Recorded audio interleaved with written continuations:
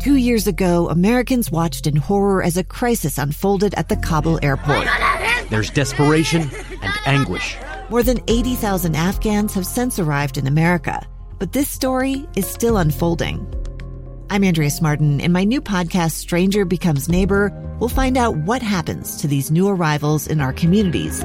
Who would help our newest neighbors? Follow us at kslpodcast.com, Apple Podcasts, or anywhere else you listen. KSL's top stories on the coronavirus. I'm Maria Shilaos with your daily coronavirus update. The Biden administration is gearing up for the possibility that the Pfizer COVID-19 vaccine soon will be authorized for kids ages 5 to 11.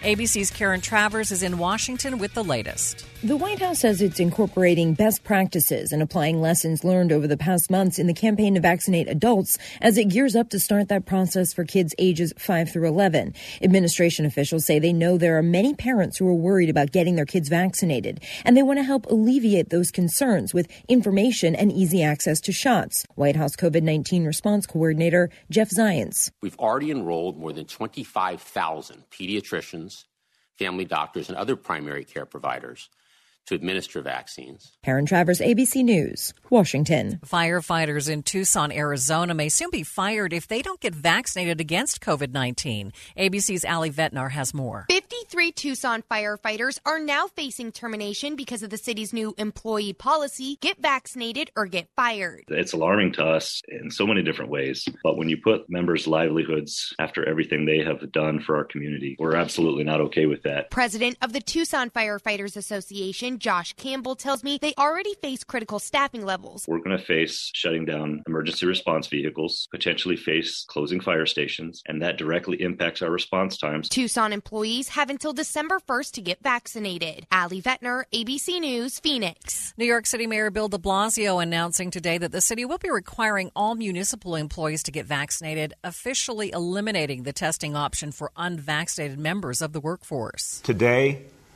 our health commissioner issuing an order requiring all city workers to be vaccinated. And despite facing increasing COVID cases and marginally more hospitalizations and deaths, Britain's health secretary says no restrictions are being reintroduced at the moment. Here's more from ABC's Tom Rivers in London. A new variant is growing in the UK, Delta Plus, which medical researchers are monitoring closely. At a press briefing, Health Secretary Sajid Javid. While there's no reason to believe at this point that AY4.2 poses a greater threat, the next variant, or the one after that, might do.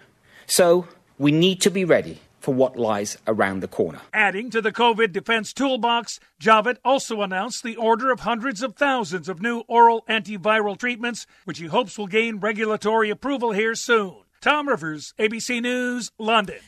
The Utah Health Department is reporting 1,400 new COVID-19 cases since yesterday. School-aged children account for 308 of those cases. The rolling 7-day average for positive tests is 1,223 per day. 534 people are currently hospitalized with COVID-19, and there have been 11 more deaths since yesterday. 4 of those people who have died were between 45 and 64 years of age. More than 7,300 doses of COVID vaccine were administered since yesterday. With your daily coronavirus update, I'm Maria Shilaos, KSL News Radio.